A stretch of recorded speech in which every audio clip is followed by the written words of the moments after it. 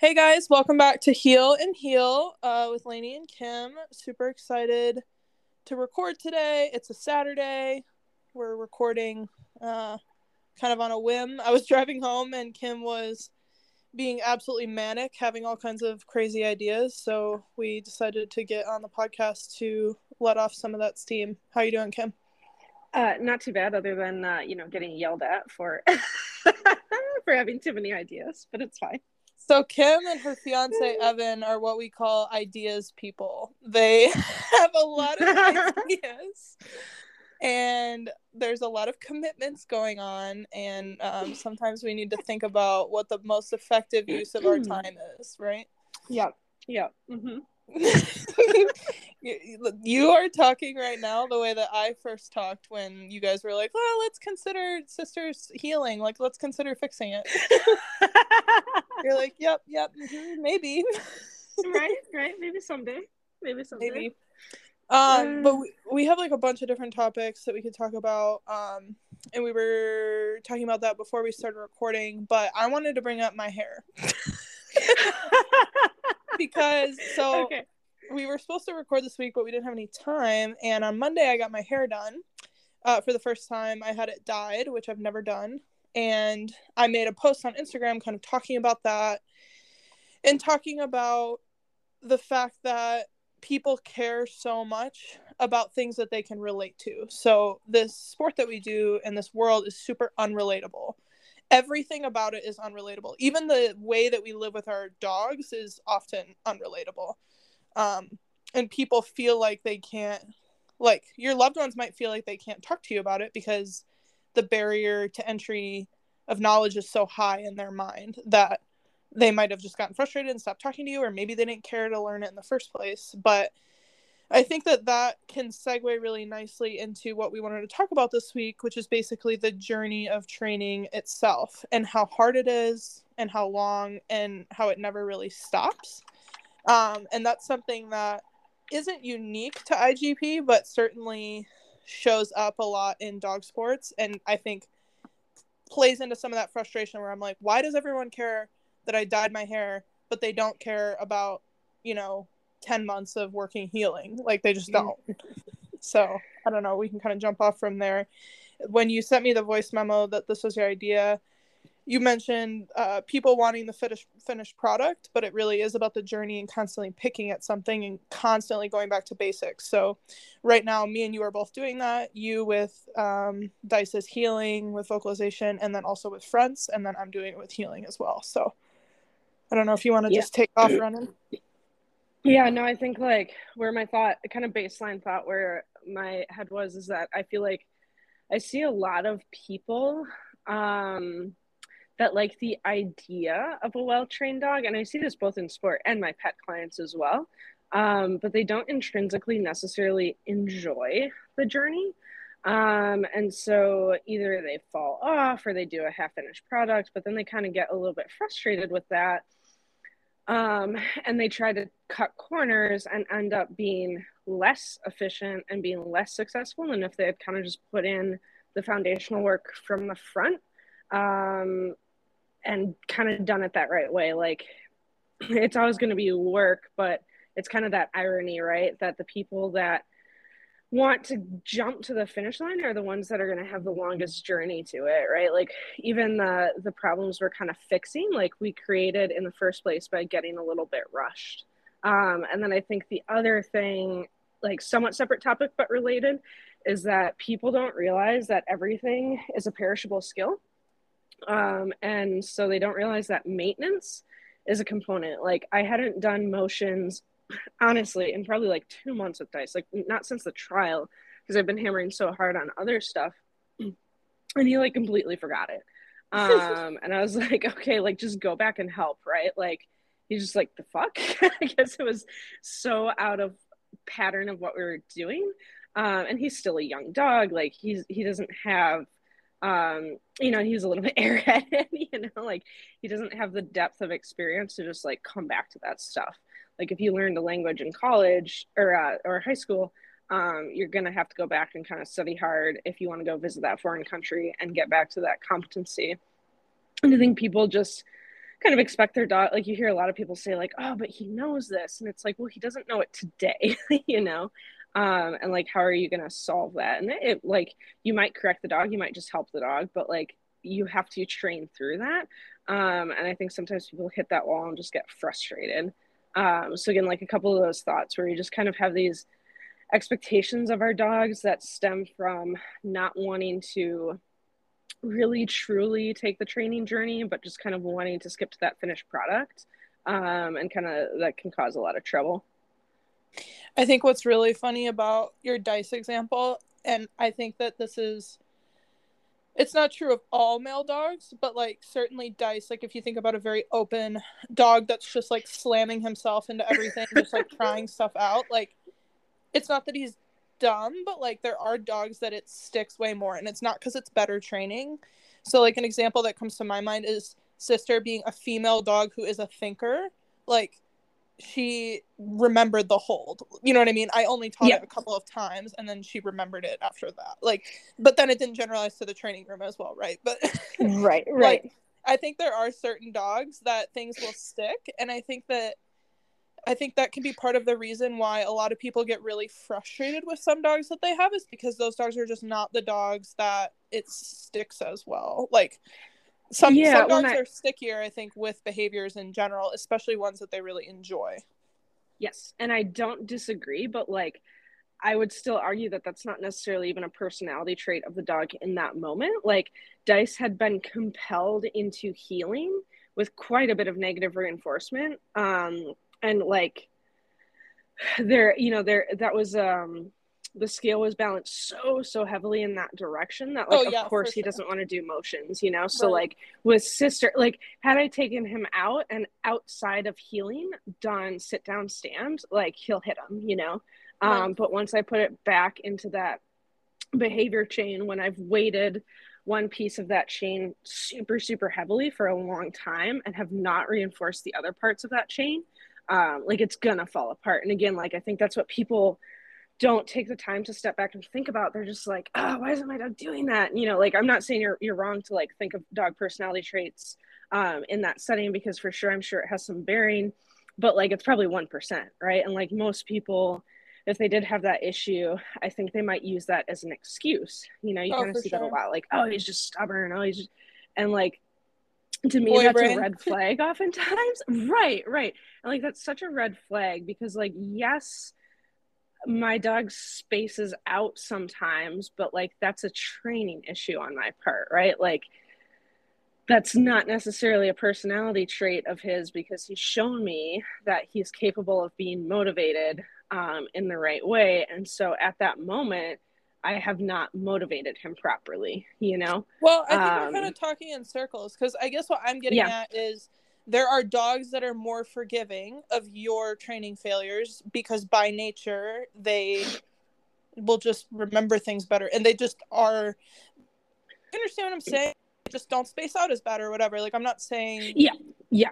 You know what I mean? They're just more forgiving of those issues, like, or not issues, but like they're more forgiving of that kind of stuff, and they're lack easier of balance, to train. Yeah. And who really comes to mind is a girl that I interviewed back on the Sweet for Certain podcast, who has 2 border collies and their father and son.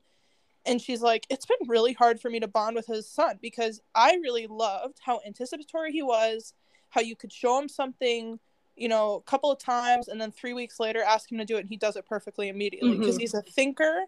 But then the son had the power more, and because he will just slam himself into things. And so, you know what I mean? It's like, I think that that's where people can get really frustrated. Like, yes, obviously you can overcome that with training. Like Dice has his title, like, but it's more just like, I think it's styles of dog. And I think that people that really like female dogs in general, I think would be more frustrated by that kind of stuff.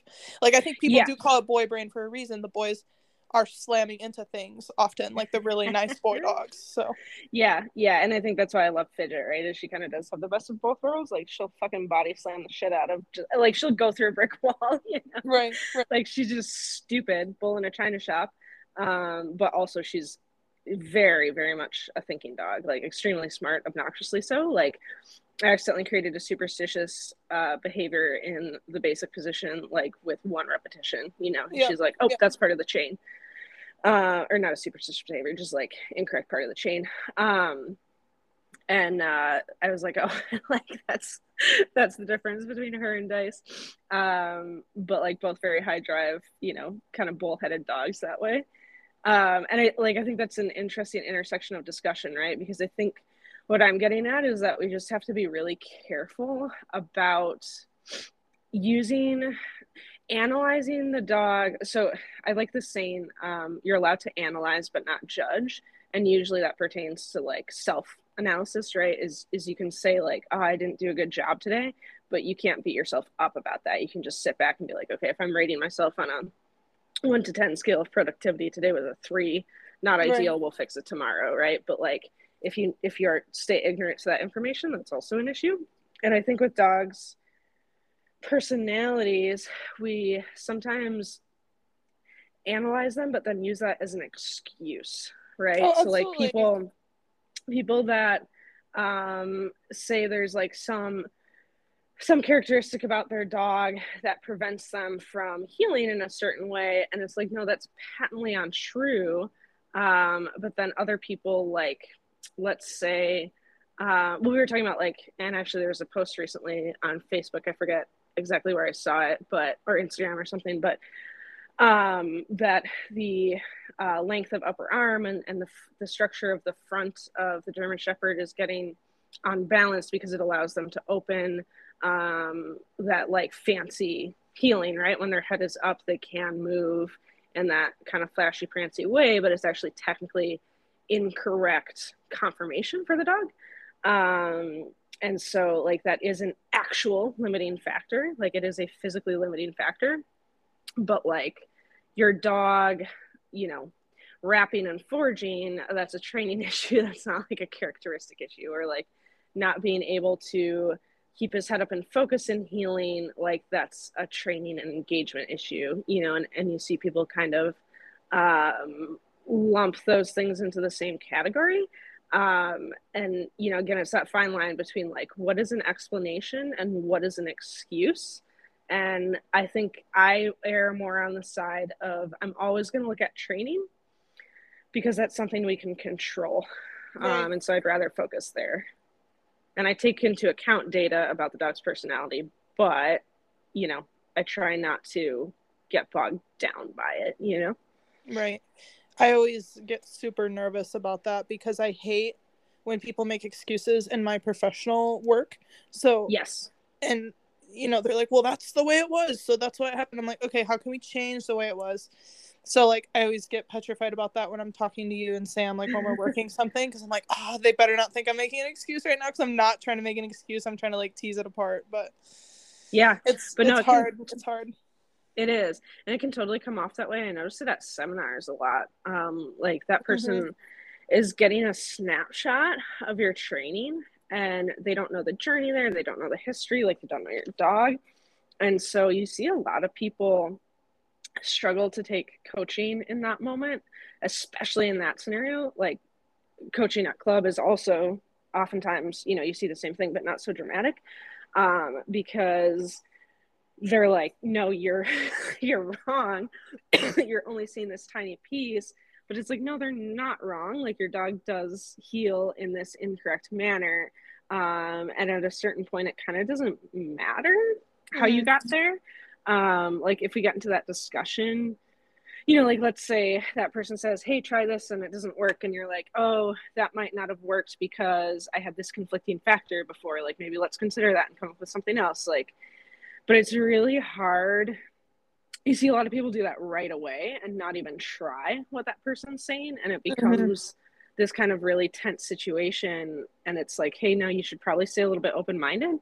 Maybe when you tried it incorrectly. Like you can't say that you tried it without trying it in front of that person, because it's a different, you know, there's always a different flavor on that, you know, like if you tried healing with the ball under the armpit, you're like, oh, it didn't work. But this person is like, no, but he's not even focusing on the ball. Here, try this. And then shows you how to get the dog to focus on the ball. And then you heal with it under the armpit. Now our healing's good.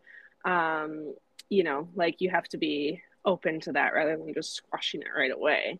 And again, that's kind of that excuse making that causes you to stagnate in your training. So I had a really painful moment in college where a friend of mine, her best friends from home were visiting. And one of the best friends, might have had some extra stuff going on at home or like who knows. But she just was really difficult the whole weekend, like didn't want to do what the group was doing, just always wanted to leave or go do something, you know what I mean? Just kind of like Mm-hmm. not having the best time. And I got super frustrated when we were out one night and I looked at her after she was like, I want to leave, blah, blah, blah. And I said, why did you come here? Right. Like, not trying to be evil, but you know me and I can come off super rude. So that didn't go well, me saying that. But what it reminds me of is like in seminars sometimes, like I've been to quite a few seminars for not being involved in this very long. There's the audience is wanting to ask, why did you come here? Because Yeah. they are going to pick apart your training. And like you were saying, like at a certain point, it doesn't matter. It doesn't matter the dog's history. It doesn't matter that, the dog used to be afraid of the sky and it's amazing now that the dog is outside. Like no one cares about that. We're trying to move forward. So I Right. don't know. It just reminded me of that story. And now I'm Yeah, all no, but it's traumatized true. thinking about how badly that went that night, me saying that. Yeah, right. But I mean, maybe that person also needed that. Like, I'm not sure exactly how badly it went, right? But like sometimes at a seminar, like people need that wake up call where it's like, hey, you spent money on this. You're paying me for my opinion and you don't want to take it. And I guess Right. like if you don't want to take it, I'll take your money. But it's a really weird thing to see that because it's like, why are you even here? This spot could have been, better utilized by somebody else, and it's just, it can get kind of frustrating to see that. And I understand how difficult it is, but that's one of the personal growth components where it's like, hey, you gotta self-reflect and learn how to take that coaching because it's nothing personal. Right. Like again, you literally asked for it. Exactly. No, you um, actually asked for it, like fully. right, right. And And it again, like that reminds me, seminar person is not judging you; they're analyzing, and you need to understand right. that. So it reminds me of after the confirmation trial, we got the chance to hang out with that judge on Sunday. Mm-hmm. And when you left the room, you were showing her a bunch of your dogs from your breeding program and like basically asking her like, hey, critique my animals. Like, I'd love your help with future pairings, like improving structure. And when you left the room and you were like switching out dogs or whatever, I was talking to her and she's like, you don't understand because you're new to this. You don't understand how rare this is that somebody will ask for your opinion and then actually take it with grace and like hear what you're saying. She was like, I almost didn't even want to come do this today because I didn't know if she was going to be one of those that just doesn't listen to you. Right. But I think So, that's also why it's so important, right? Because the next person that asks for help, because it is something as a coach too, like standing on the other side of that line, you do get really sensitive about it or sensitive to it, right? Because yeah. you start to see the look on that coach's face and you're like, oh, I can see them shutting down, and I can see how obnoxious this is for them because they shouldn't have to navigate that and you're kind of ruining it for the next person, right? Like we talk a lot about, and this is an interesting topic to dive into. We talk a lot about how people already in the sport push away new people. Mm-hmm. But people in the sport have ruined coaches for new people, like there's Oh, for sure absolutely. some jerks in the sport, but like after enough time, like I used to look at, the people that were in the sport 35 years and they would be all grouchy and be like, oh, nobody appreciates me and like just bitching. And I always was like, oh, it's so stupid. Like you should like this. You should enjoy it. Like why are you here if you don't enjoy it? But it's like you get caught on this weird sense of obligation, but you get so fucking burnt out from these people that take your information, leave, never come back. And then like we had one person who like showed up, watch club, took a couple lessons from me. And then I see that like pops up on Facebook that she's now doing lessons for Schutzen. And I'm like, you've been in the Offering sport them, for literally offering 2 minutes. offering lessons. That wasn't clear Yeah, what you sorry, just sorry. said. Yeah, sorry. Yeah, offering lessons for money, taking people's money, saying that she knows about Schutzen. And it's like just the lack of respect for experience and for that knowledge and the process. Like back to that, the first part, like you see people make all these excuses and like again, just not respect the process, and it can get really frustrating. And again, I didn't understand that until I was kind of standing on the other side after enough time. But I think it's interesting to flip it on its head. When you see people complaining about, not being welcome, like, what is the personal responsibility that you bear for not having been welcomed? Are you actually adding value? Are you actually contributing? And if you're not, that's not the other person's fault. That's your fault, And like we kind of touched on this when we talked about accessibility, but it's a topic that I think comes up a lot in culture with the sport, because again, it does require people, and we kind of already went over that, but I think a lot of times people really overlook that. Your attitude is affecting, not only yourself, and it's impeding your own journey, but it's also potentially impeding other people's, because you're you're burning these people out, and they're not getting paid to get argued with. They're getting paid to give their opinion, and like the social contract is that you should take that and do what you want with it. It doesn't mean you have to implement it, but take it with grace and then figure out what you want to do with that information. Right. And we had talked about that in the context of we had somebody out who was saying something about blinds that was unfamiliar to some club members, and our point was basically like, your dog is not going to remember this forever. Like, just try it, do it that day, and if you hate it, don't do it again. But there's no point in standing around arguing with the person and saying their method's not going to work, but then not trying it. It's kind of like, well, how do you know it's not going to work? So exactly. Like, on what evidence are you basing it? And back to that thing of like, you may have tried it in a certain way, but there's 1,000 ways to interpret a certain method, and you're looking at this person's interpretation in this moment for this dog. Try it. If your dog is ruined from one fucking training session, I'm sorry, you got bigger fish to fry. Right. Like, one different reward placement is not going to kill it. So, again, like, what do you have to lose? So we strayed a little bit away from the original question, but I want to pull us back, because what really brought this into my mind this week too was a club member who's working super hard right now with her dog. But when she comes out to work obedience, sometimes we have to have a whole other conversation about like pet type stuff or, mindset type stuff and things like that. And when I was talking to her, she's like, it's really hard because it's not even one step forward, 2 steps back. It's actually, you try to take 1 step forward and all you can see is the 16 other directions that you should be taking a step forward also.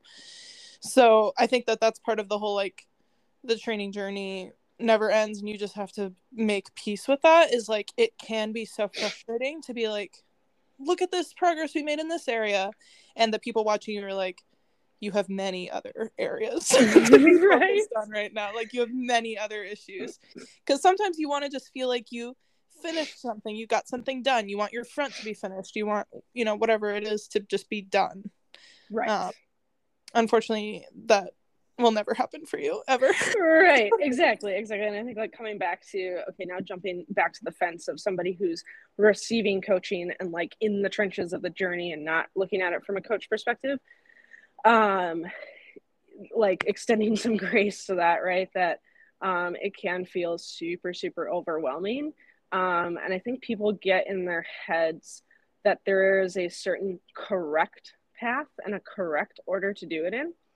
And like, there might be an optimum or an ideal where it's 100%, that's like the most efficient, quote unquote, best path for you and your dog.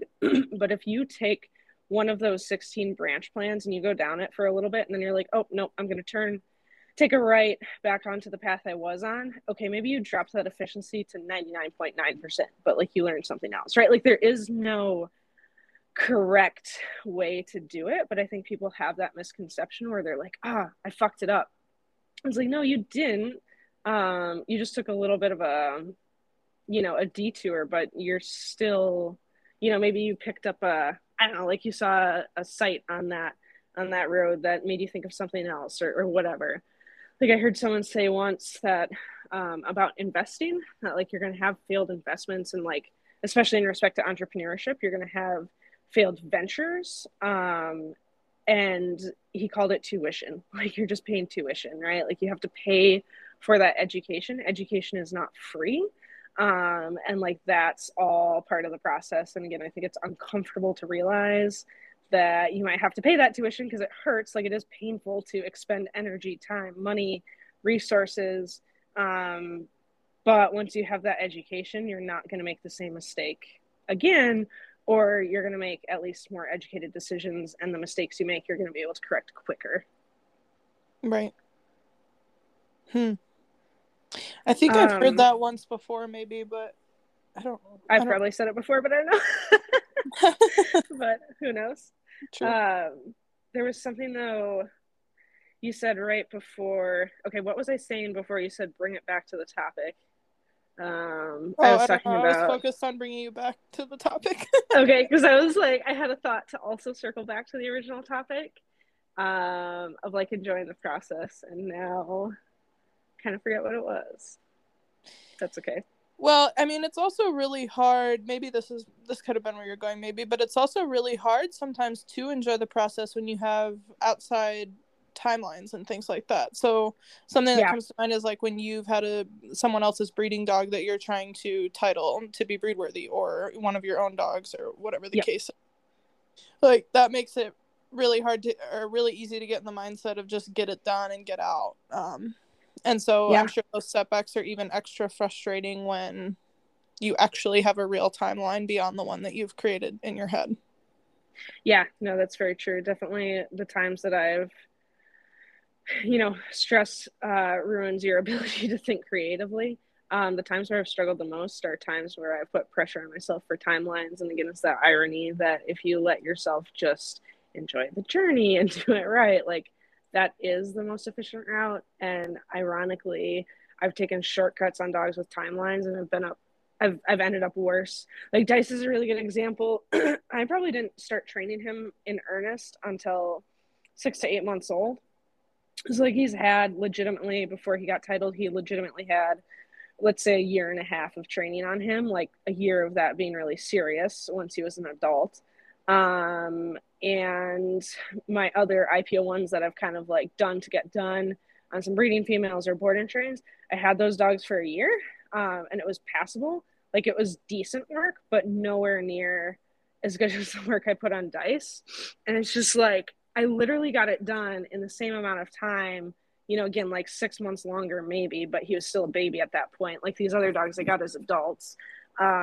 So, call it basically the same amount of time, but with a much better finished product for the dog that I was just enjoying the process with, and again, kind of that idea that I think people think it's possible to just get to that finished product. But you have to detach yourself and just be like, no, I'm just going to work the process one step at a time. Like, there's another saying, how do you eat an elephant? One bite at a time. And like, that's how you train a dog in IGP or in any sport. And you can't just, again, you see a lot of new handlers just jump straight to the finished picture. They're working on a retrieve and they're like, just going to stick the dumbbell in the dog's mouth, or I'm just going to throw it. Like, even worse, I'm just going to throw the dumbbell and see what happens without having trained it at all before. And it's like, the idea of successive approximations got completely shot in the ass there. But when you're taking your time, you are taking the time to make those appropriate successive approximations and make it good. And if you step the dog slowly up it, they climb that ladder perfectly fine. But if you make those rungs too far apart, they might fall at some point, got to catch another rung, and now they're back to having to climb it again. But, it's not that slow, steady progress that you get if you're just, kind of giving yourself over to the process. Well, we're recording with Amanda tomorrow, and that was the biggest takeaway from the seminar that we had this fall, which was basically we had a bunch of people in the club with really young puppies that had gotten like literally too far in their training. Like, just stupid far, because then there's nothing you can even work on to any efficacy, and they're like too old to, like, you just get stuck if you do what we did, which is just have too many young dogs going too far too fast. And then now we're bringing them all into the training room and trying to do food sessions and bring them down and stuff like that. So, or work more with them on the frustration things. Right, like, it was just unbalanced training because you get so short-sighted on the behavior itself and don't work on those foundational kind of mindset skills and drive capping and channeling and all that sort of stuff.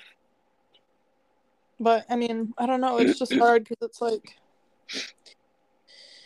that is what's enjoyable with these guys, is working with these guys. So thinking about the way I want to raise the next young dog, it's like, oh, I want to leave him up, you know, and not do what I did and all that stuff. But then it's like, well, what does that look like then? Like, what does living with them look like? Like, what is that gonna seem like? And I mean, I guess you have the older dog to be able to like put your effort into, but I don't know. I need to watch more of Amanda's puppy sessions is what it comes down to. But like, also, how do you do those every day for like 6 months? I don't know.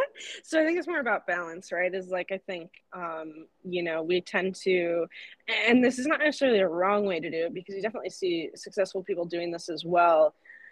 But I think it's also easier for new people to go wrong in this because, okay, so like if you train, so like the difference, what we were doing is we were saying, I am going to teach a new behavior and I'm going to make it from start to finish and then put it away and then start the next one. So just like A, B, C, D, E, you know, sits, then downs, then stands, then heeling, then fronts, right? And like, okay, there's your BH behaviors. Now I'm done. Now I'm ready. Now I can move on to retrieves. Whereas what Amanda showed us was more so, okay, teach your puppy to go to a box, teach it to run around a cone, teach it to, you know, look at a, you know, a send out kind of idea, teach it to push into your hand with luring, like teach it some of that heeling, teach it to, you know, sit down, stand. But like there's also these other things to work on. Just play with it with a toy, right? Like just fuck around with it a little bit. Food toss, all that good stuff. And there really is a lot of stuff you can do, but we just kind of shut our minds to it because we're so hyper focused on that one thing. And I think one of the reasons that, so like Croyer does one thing at a time and finishes it, but it's also in his older dogs that he tends to do that. Like if you watch his puppy raising series, he's also doing a lot of different behaviors that are focusing on fundamental skills. It's not even IGP specific. It's just like, you know, teaching your puppy two ball, teaching your puppy how to spin, you know, all that stuff. Like it's just really, really basic. And I think where people go wrong with baby puppies with drilling one thing too much is now you're creating a puppy that's, for instance, got such a strong default behavior that when you try to teach it something new and it frustrates, it pops into heel position. And it's like, okay, but I need you to like, you know, frustrate by going around a blind or whatever. Like that's not the best example, but basically, you know, if you apply any sort of pressure to that dog, be it like mentally created through frustration or physical pressure through tools, you're going to get a default behavior that's so sticky that it's going to be difficult to teach anything else. And secondly, I think if new handlers drill on something so much, if you have club once a week, you're going to have done 14 to 21 sessions of potentially the wrong thing. Yeah. And that's a lot harder to reel back in than it is if you've done 3 sessions of this, 5 sessions of that, 1 session of this, right? Like it's a lot easier. Me to kind myself. Of go slow and I'm tagging myself. That's yeah, me. exactly. And like had you gone slow and steady on the heeling, we would have caught some of those issues potentially a little bit sooner, right? Like that one episode we talked about, you know, how I kind of was just like, oh, Helena's doing this now. I guess this is what we're doing. And I kind of let you show up with that because you're driving so hard with it. And again, I should have stopped you and been like, no, there's like a million other things to work on. But, you know, by the time Sissy was 6-7 months old, she was pretty glued into some bad habits. And again, now we're going back to fix them, right? They're not catastrophic. They're a point here or there, but again, preventable mistakes. Had we kind of taken a little bit more of that, you know, journey-oriented perspective. So I was out walking with the dogs today, basically over field and stream. I was just like traversing the land. It was wonderful. And I was taking a bunch of pictures of the dogs. And lately I figured out that if I point at something and tell her hup, even if I'm really far away from it, she'll go get on it, which is very exciting. I don't know why she does that, but she will. And so today I told her that on a very like pointy rock that she was going to have to like perch on, and it wasn't going to be comfortable at all. Because I've been trying to do more where she's frustrated, but she can find success after. So it's hard enough that she can get frustrated, but it's easy enough that after getting frustrated, she can find success fairly quickly, if that makes sense. I've been trying to do more of that. And so I was telling her it, and so if you had to guess what default behavior she slipped into, what would be like your top 3 guesses? Like, the dog, like what would she try to do? So like obviously healing. Right. Barking. So you would think healing first and then barking second. No, I would say probably barking first and then healing. But yeah, top 2. Okay, so I would have thought those also. She was downing all over the rock. Like she was going up to the rock and downing next to it, and then like going a little to the other side of the rock and downing. And I was like, why do you love the down? This is so exciting, because I thought that she would frustrate and immediately go to barking or healing. Well, you do that like how many times during fetch, right? Right, but she's far away from me, Kim. She's never even done a down far away from me hardly at all. Like, I was so shocked. Interesting. Yeah, that was surprising. Very shocked by that. So. Yeah. That's my little story, just to say, even if you've kind of screwed yourself and the dog has super sticky behaviors, they might still surprise you now and then. But well, I think that that's the other thing though too, is like skills are perishable, and that's sounds like a bad thing, but it's also good, right? Yeah. Like pathways are always able to be rewired to a certain extent and like strengthened and diminished. And so you've basically been doing some work lately to make the healing less sticky. And like, there you go. Like maybe a month ago she would have just been like, and just went into healing. Right. Or just barked or whatever. But now we've kind of taught her to think a little bit more, and she's maybe displaying that a little bit more in real life. Maybe a total fluke. Maybe that's all bullshit, but maybe our training works.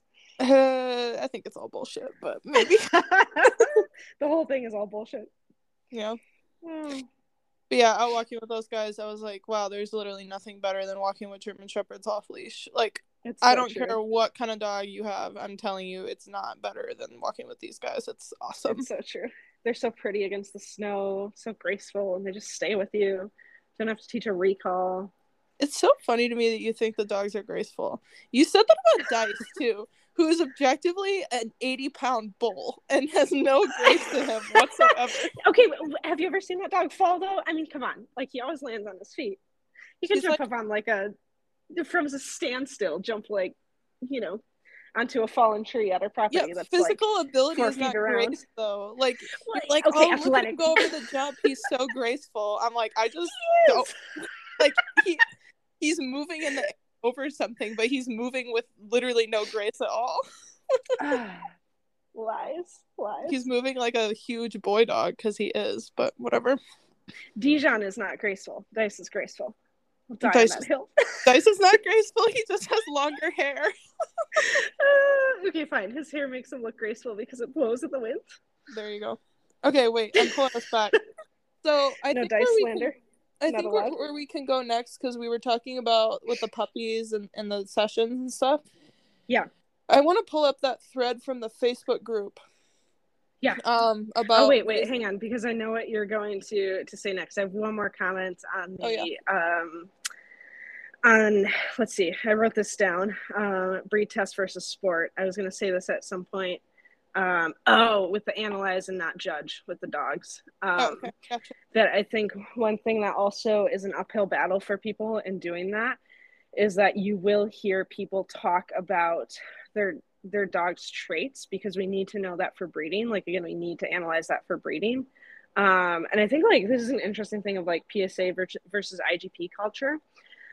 People in the PSA culture, and I'm not that deep into it, but even like listening to Bradshaw's podcast, he acknowledges genetics for like 2 seconds, and then he's like, but this is how you train it.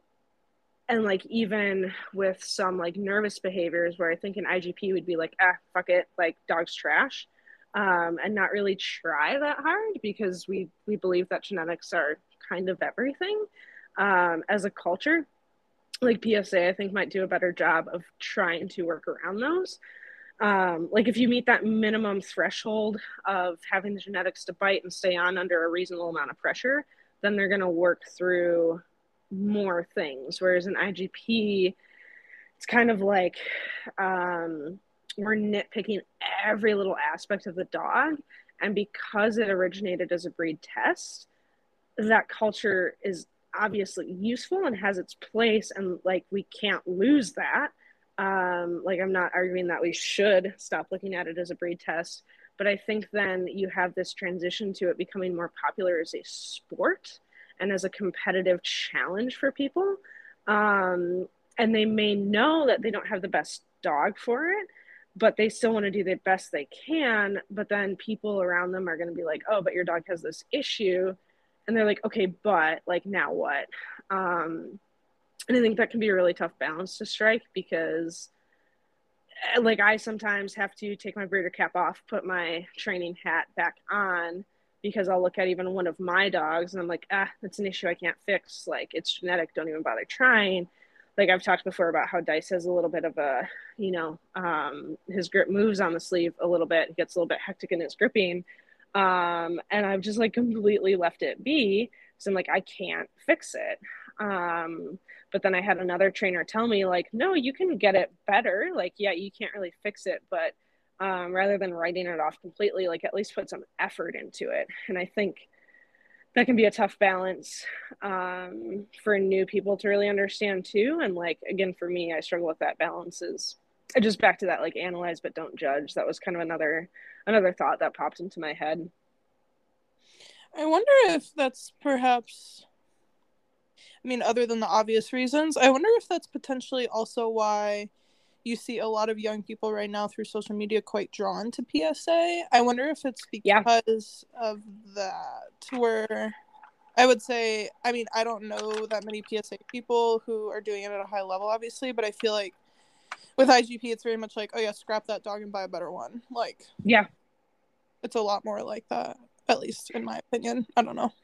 Yeah, no, I mean, I think that's pretty well true. And, like not to get too deep into the like sport versus sport debate, but there are definitely different, I think PSA is probably a little bit more friendly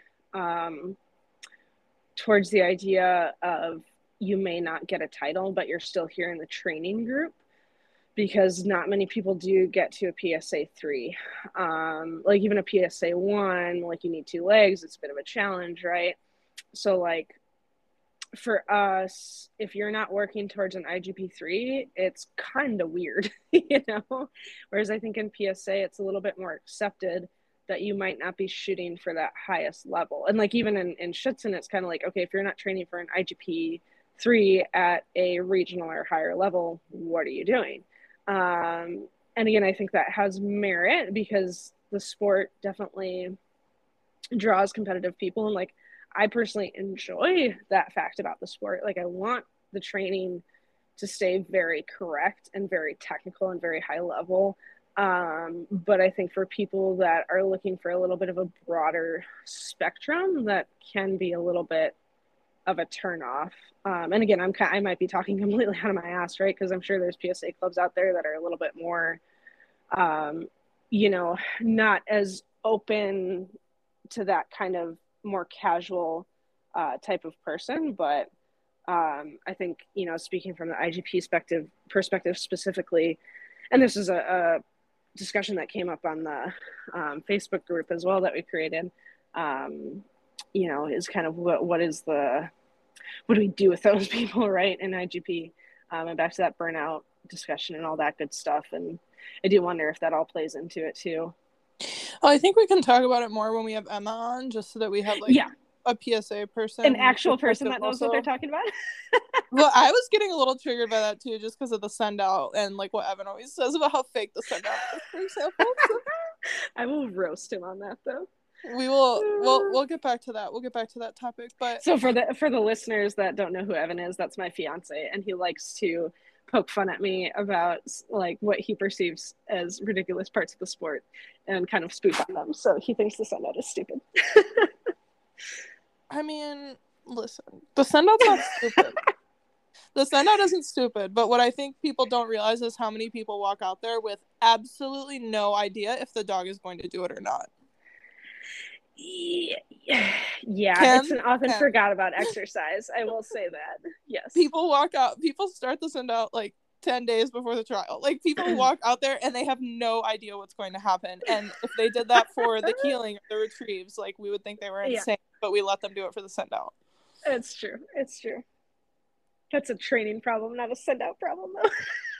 But that's where we see it manifest, is the send out. Okay, whatever. I don't care. Yeah, people don't like it. It's work. It's repetitive work. That's why. Anyway. Yeah. Well, now I'm like, I don't know if I want to start this whole topic that they brought up, because it's kind of its own episode almost. Yeah. So maybe we can let's talk about this other smaller one instead. Okay. Which is so Ellie posted in the Facebook group. By the way, join the Facebook group, Heal and Heal podcast discussion. It's been amazing. We love it. Yeah. We are creating a backlog of episodes right now, so the Facebook group will have been live for like a month by the time you guys hear this. And you'll be like, what are you talking about? It's fine. But yeah, so Ellie brought up, why are so many young women being drawn to protection sports right now and dog sports in general? And like, for me, the easy answer to this is literally just social media making it more accessible, so like more people finding out about it. But a lot of people had very different answers than that. So I don't know if you want to give your first take first, or if you want me to just start going through other people's ideas. Yeah, I think one thing I want to say before we dive too deep into this too is, like, also welcome to all the young men in the sport. Like, I just want to make clear, like, we are not created as a woman exclusive podcast. Obviously we're two young women that are talking, and that's maybe not as common in the podcast space, but like, also there aren't really many dog podcast periods, so like, what is common and not, but you know, like, just to clear the air on that, like, if any of the guys are kind of like, like, you're welcome in the Facebook group as well. It's not meant to be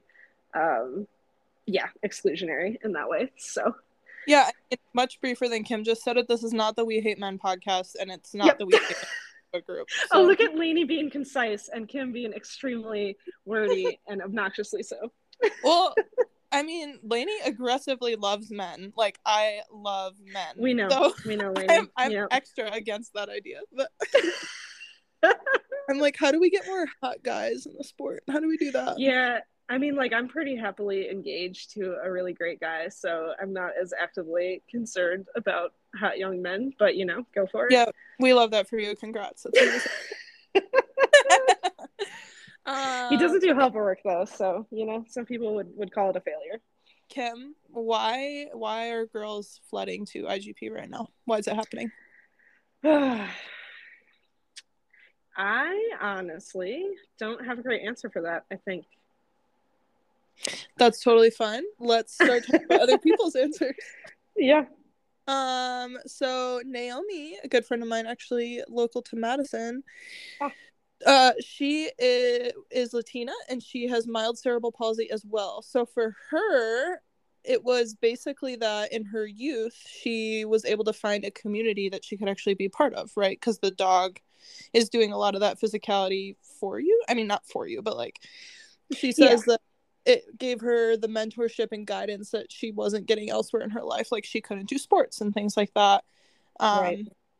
And I think that that's probably true of a lot of young women, because like, if you think about the boys that can't do sports, they can do like video games or something. I don't know.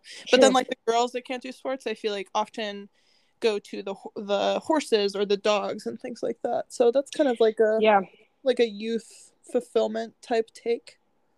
Yeah, I feel like probably if I had to like nail down a reason, to me it would be that it is maybe a little bit more socially acceptable for young girls to be into animals. I think it's a weird shift though for me too, because like, coming from a rural community for the last few years, like, I grew up in the suburbs, but like, again, worked on a dairy farm for a couple of years. Like, it is extremely male dominated industry with farming, but even there you're seeing a lot more women get into it, and I don't know if it is the whole, you know, it's more acceptable for women to be seen as a caretaker. And so if you're caretaking animals, that's a surrogate.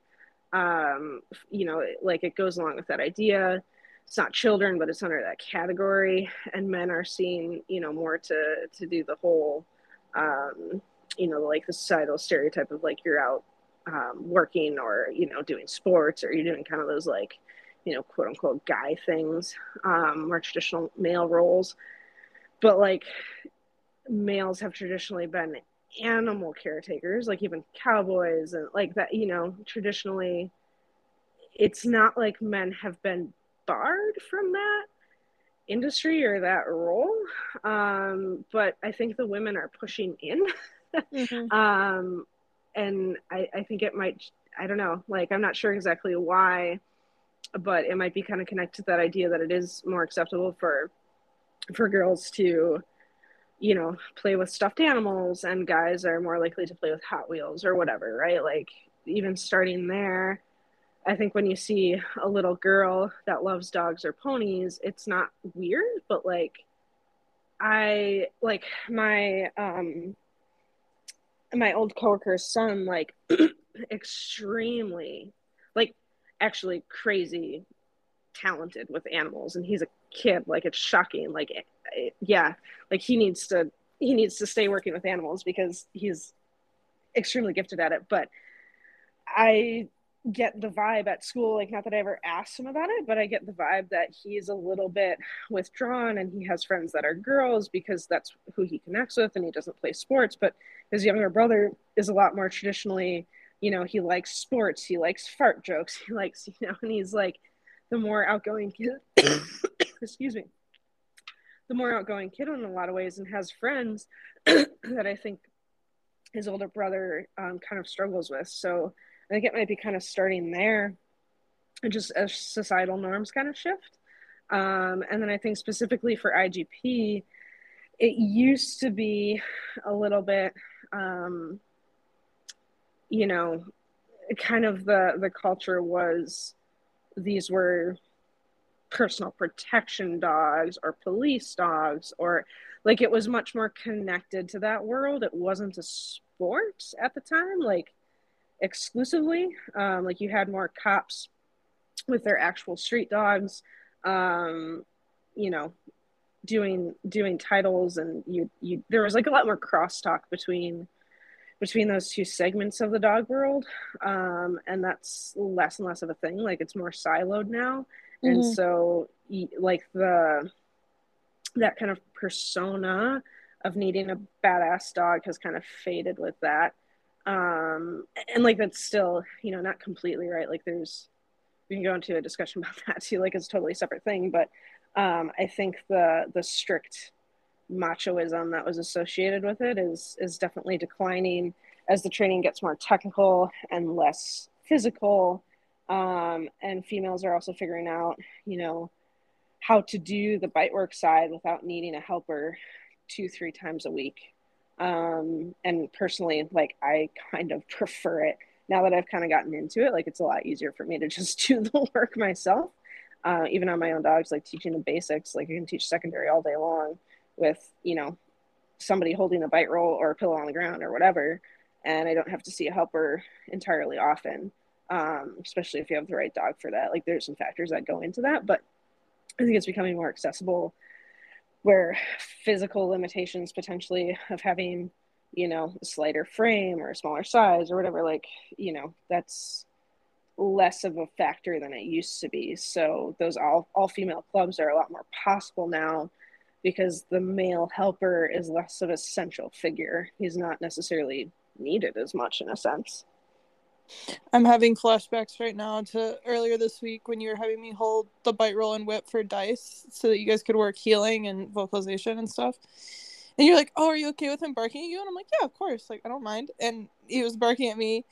And you're like, frustrate him. And I'm like, what? I was like, how? And you were like, yeah.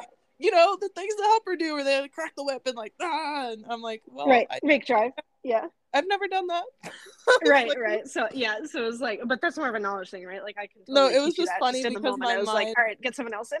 No, and it was just funny because my mind like blanked out. Like you were like, frustrate him, and I was like, what? What does that mean?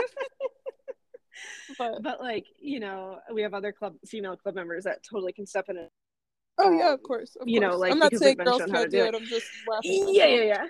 Yeah. No, it was kind of a funny moment. But, you know, I think that's more common that, like, yeah, a couple girls can get together and do quite a bit of work. Like, not that I do a crazy amount of helper work, but even as a slightly, like, taller, like, I have a little bit more of a build to be able to handle a bigger dog or, you know, more weight. And like, I've developed some technical skills at it. Like, I can be fairly proficient at some level. And like, if you can train a dog, you can train bite work, you know, like, it's also, I think, you know, people think that you have to be able to do trial helper work in order to be able to do training helper work. And it's two very different things. And females can definitely do that. Well, there was a post in the IPO training group a while back, which was basically like, it's so great to see so many female handlers on the podium. Like, can't wait to see female national level trial helpers. And people were like, probably not likely. And it's not because like we hate women. It's just like the reality of catching 60 dogs in a day. Like, it's just not. It's not that women can't do it. It's that the women that can do it are like going to the Olympics. Exactly. And like, they're not interested in wasting all their free time learning how to catch dogs. And like, you know, there's also very few men that can do it. Like, it's the top 2% of men and maybe the top 0.2% of women. So like, there's just going to be fewer just because of those physical limitations, but it's hard for anybody. So yeah, like, taking even a smaller sample size, good luck. You know? And like you said, they're probably doing something else that actually pays them money. So your whole point earlier about like emotional connection and like empathy and nurturing and stuff, Clayton brought that up. Group member Clayton was saying that. It's just basically like the old school yank and crank is not the way it is anymore. Like, there is more empathy, there is more like deep emotional connection.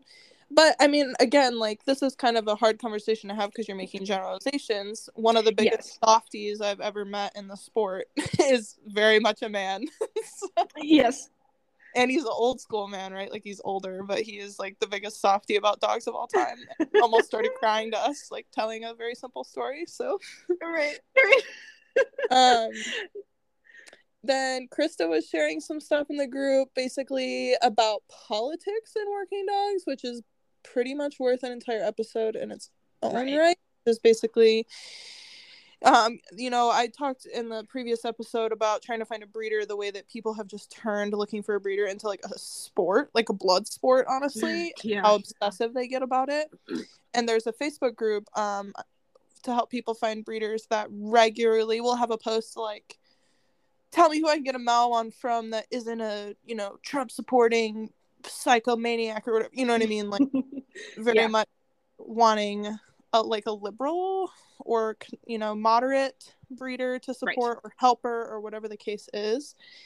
And it is interesting how the sport is being turned more liberal purely because of how many young women are joining it, right? Like, think about how many breeders you have access to now who are okay with gay people, for example, versus how many breeders you had access to in 1994. There's a lot more now. So. Yeah, absolutely.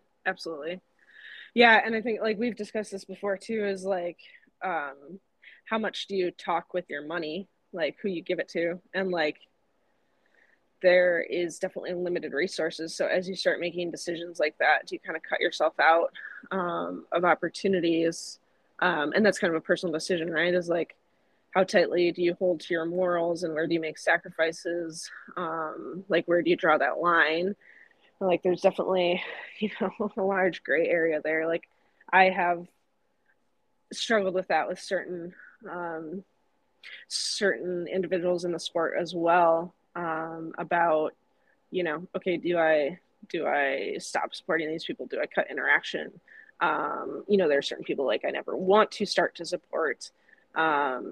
But, you know, where exactly is your line of what what causes you to you know, kind of have to throw that baby out with the bathwater? Because like, a certain person might have skills, but they might they might be a horrible person. And like there's evidence behind that. Like, it's not just hearsay. But they could be, importing amazing dogs that you want the genetics of, and it's like, okay, like, do I give that person money? Like, it's just a breeding, right? But like, you are giving them money. And I've personally made decisions where I've sacrificed certain genetics just because I'm like, I don't really want to breed to that dog, but I also totally understand, or breed to that dog because I don't want to give that person money. But I also totally understand the people that are like, no, like, I'm just going to, like, it's no personal statement. It is literally just a business transaction. That's personal shit that I don't want to get involved in, and I kind of understand that. But yeah, people would come to that same thing with working with training directors and helpers and just trainers in general. Who do you want to give your money to? And how many options do you have? I don't think you know this about me yet, but like, this question, which is, when is it a cosign? That is it's probably my most favorite topic to talk about. I'm like obsessed with this topic because you've talked about it a lot before, so I guess that doesn't surprise me. Yeah, and it's because I am so opinionated, so like, naturally I'm gonna have plenty of people that I disagree with. So I'm constantly thinking about it, like, when is it a cosign? What level of involvement with that person? And where it really comes to mind with me lately is COVID, because generally speaking, I mean, my parents are very radical about COVID and like do not go out anywhere and are very cautious. And I would say that like, I'm on the least cautious end of the most cautious people. So like, kind of just a like more middle of the road person.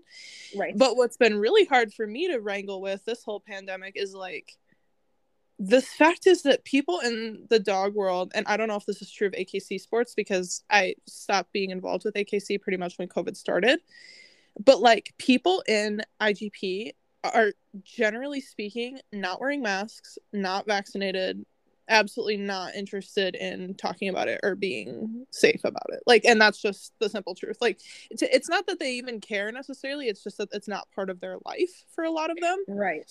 Just not something they even consider or worry about or think about. A lot of these people up here where we live in a rural area, which never had a mask mandate ever. And, there's like 300 people in town. So at some point they all got COVID and now they're all over it. So, right. That's been really hard for me because if I were to go along with basically, my parents' point of view, or, frankly, my politics in some ways too, is like, I wouldn't be interacting with these people because that's unsafe.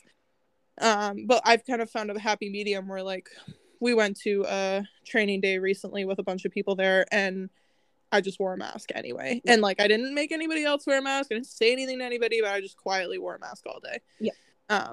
And I think that that's also going to be hard for a lot of young women to deal with as they do enter the sport, because there's a lot of opportunities for you to make your ideas somebody else's problem, basically. And like, it's not that we shouldn't do that. Like, so questions of human rights and things like that, like, that's obviously more important, you know what I mean? Black not more white, important, but it's more black and white. Everybody has to find their own line of where am I just gonna kind of pretend that I don't know that person's views, you know what I mean? Like, where am I just gonna kind of turn an eye, or turn an eye? Yeah. And like, my grandparents on my mom's side always said, they were, they're very old school, and the way it used to be was you didn't talk about politics and religion with your friends and family. Right. You didn't, because it ruined relationships. Yep. Right. And we're in a very different place now, and like, is it a better place? I don't know. Right. That's just a lot of word vomit, but I've just been thinking about that lately. Like, COVID and working dogs, I think, is a super relevant topic right now. Just like LGBTQ. Oh, I just learned that there's more now. There's like the letter or the number 2, and I don't know, I have to look it up, but sorry guys. Yeah. But LGBTQ plus, there's a lot more than just that now. It's like, okay, how does the breeder feel about this and this and this? And it just it's kind of a never-ending cycle, because you might as well just buy a dog from yourself at that point in time, but good luck finding a step dog to breed to. Exactly. So yeah, no, for sure. And I think, like, circling back to what you said about you being a super opinionated person, so it comes up for you a lot. I think what's interesting is, like, when we started getting posts in the group about, like, oh, I love to hear, two young females, and I'm like, wait, what? Because, like, I am, so, like, we talked about it in the conviction episode, right? Like, I don't hold very heavily to opinions, and definitely my most like malleable opinions are over politics and religion, honestly, which is kind of funny, but like I'm really open-minded when it comes to that, again, because I can see all sides, and I think it's like way too complex to hold a strong opinion on, which again, like that's a whole discussion we can have too, but like refer back to that episode too. But when people started talking about, oh, it's two young females, like that's not something I even think about. I was just like, oh, I'm gonna do a podcast with my friends, and it'll be fun. And then like seeing the response was really interesting, because it reminded me, like, oh yeah, other people are thinking about it this way. Potentially to the extreme point of like wanting to exclude men, and it's like, I just don't think that way. Like you say, like I live in a rural area, like I don't interact with a whole lot of people. Definitely not groups at a time regularly, like outside of dog training. And so COVID is just kind of something that, I don't necessarily put a heck of a lot of thought into, because it hasn't affected my life. Like I am a little bit sheltered where I live. And because I'm, self-employed and a small business owner, like I can kind of shelter myself from it to a degree. Like I'm not big enough to be affected by it yet. right. So it's interesting to think about, because yeah, like I think about it when it comes, like I have certain like topics that I am definitely a little bit more like, oh, I wouldn't want to give that person my money. But others I'm like, yeah, I don't really care. Yeah, and that's the point, is that everyone has to find their own line. And it is funny, just in the way that we are all so selfish and self-absorbed. But like so when I was in college, I used to go to the local dog park all the time with Lorelai, and I would do classwork like at a picnic table, and she would do whatever she was gonna do. And there was this man that would come there, and he was this retired Wall Street guy. And what he had started doing in his retirement is he offered one time, like, oh, to the neighbor, I'll take your dog to the park and walk around because I'm not doing anything. I'm retired. Oh, funny. And it Yeah. spawned into this whole dog sitting business where he had this junker car, and he would drive around and pick up like 11 dogs and take them all to the dog park and just pull up to the gate and just open the door. Like, this is the South, so you can do whatever you want, but like so he would just pull up to the park gate and like let them all in. And I loved him, and his name was Roger. And it kind of became that me and Roger like hung out like all summer for like 2 hours a day, 5 days a week, all summer. And at one point my parents were like, that like 70-year-old guy that you hang out with like 10 hours a week? And I just remember thinking, that's Roger. Like, I don't know. Yeah. I've never been a person that really sees age or gender that much. Like, I was always that kid that got along with the adults. Like, it's never really been a concern with me. Even last night, we were out at a bar with my good friend here in Madison. His dad and all his cousins were in town, and I spent all night talking to 50-year-old dudes. Like, I love that space for me. Right. So, right. Yeah. When people start saying, "Oh, the podcast is two young women," I also was like, it's me and Kim. Like, right. Like, I don't hold my identity based on those kind of like just like social markers. I hold my identity based on like value markers and what I do and what I like, so I think, like, not that it's wrong to hold your identity close to those kind of things, but I think like just my personal style, like when I think of like, who am I, like female and 27 are not the first things on the list by far. Right.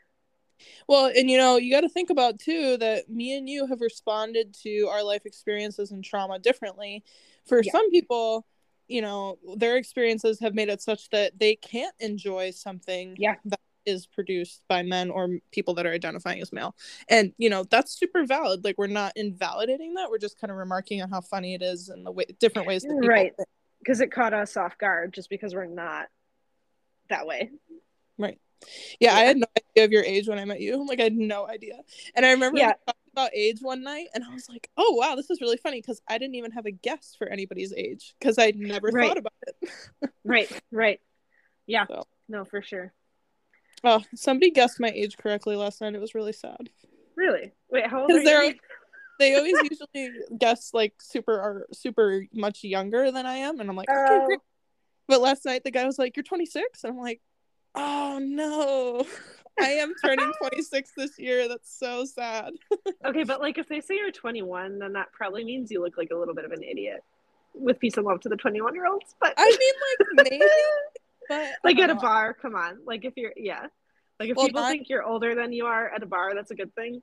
If people think you're younger than you are out on the streets, that's probably a good thing. I liked being a young fool. I want to be a young fool again. Yeah. I don't know. I was just getting emo because I was like, is the sun damage on my nose that bad? Have you seen the sun damage on my forehead? Yes. It's bad. I know. Dog people and sun damage. That's the next episode topic. Yeah. We never wear sunscreen. Well, I don't.